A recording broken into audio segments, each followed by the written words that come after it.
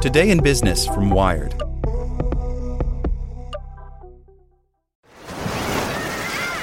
Hear that? Believe it or not, summer is just around the corner.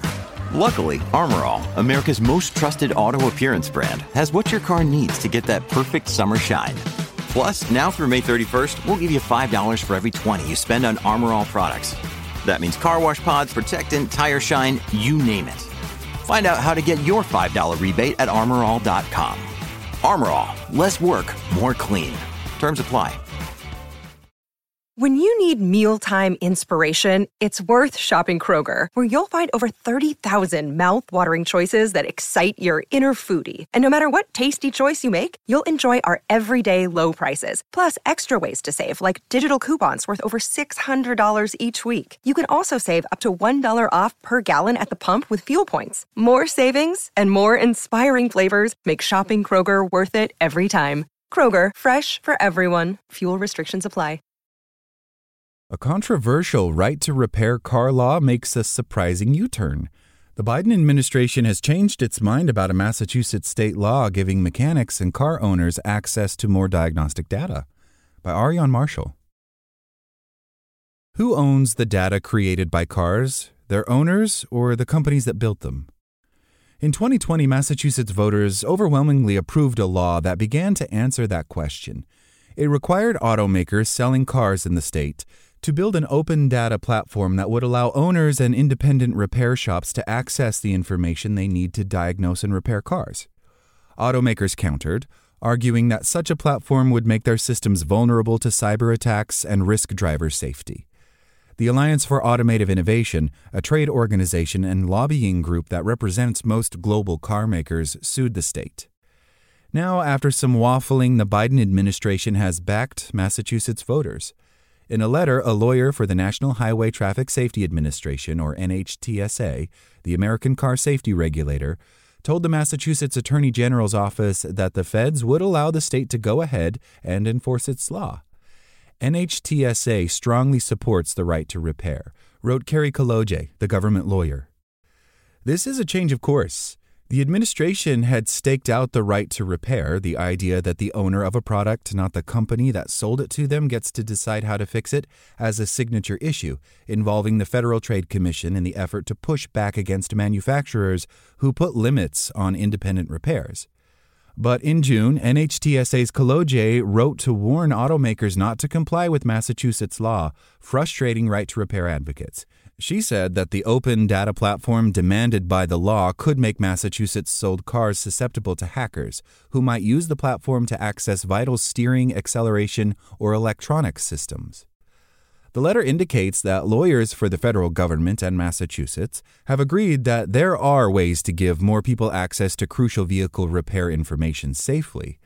Car manufacturers could comply with the law by using short-range wireless protocols, such as via Bluetooth, to give owners or independent shops authorized by owners access to the information they need to diagnose issues and repair vehicles, the letter says. Nathan Proctor, the head of the Right to Repair campaign at the advocacy organization U.S. Public Interest Research Group, wrote in a statement that the government's reversal on Massachusetts law creates an opportunity for new discussion of national right to repair issues. It's time to have a frank conversation about the future of internet-connected cars to ensure it's one which respects privacy, safety, and the right to repair, he wrote. NHTSA's latest letter could be the start of that conversation. It remains unclear how the Fed's newest move will affect car buyers in Massachusetts. Automakers' lawsuit stemming from the right to repair law is still ongoing. The state attorney general Andrea Joy Campbell said she would finally begin enforcing the law earlier this summer. In the letter sent to NHTSA, the agency acknowledged that the open data platform required by the law still does not exist, and indicated that federal and state lawmakers had agreed to allow vehicle manufacturers a reasonable period of time to securely develop, test, and implement this technology. The Office of the Massachusetts Attorney General did not respond to Wired's questions. Meanwhile, at least two automakers, Kia and Subaru, have cut off telematics access for new car buyers in Massachusetts.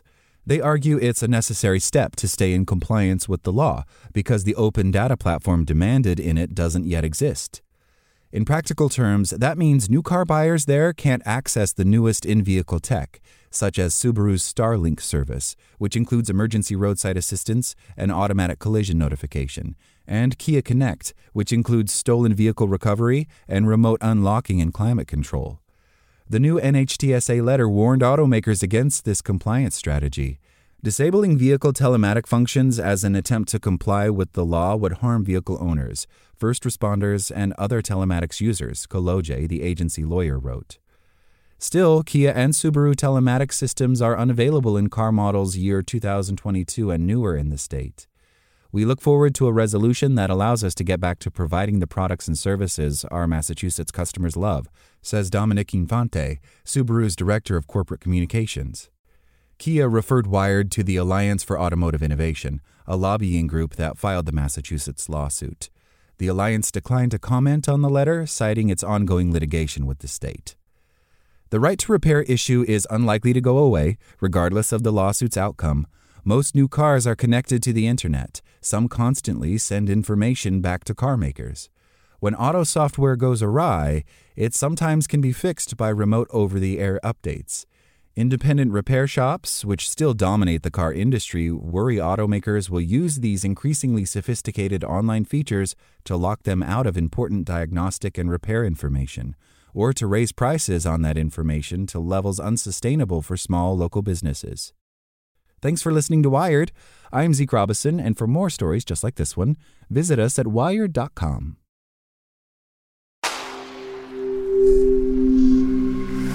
Spoken Layer.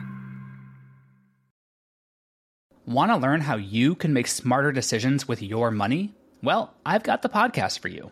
I'm Sean Piles, and I host NerdWallet's Smart Money Podcast. Our show features our team of nerds, personal finance experts in credit cards, banking, investing, and more. And they'll help you make the most of your money while cutting through the clutter and misinformation in today's world of personal finance. You'll get clarity on strategies to help you build your wealth, invest wisely, shop for financial products, and plan for major life events.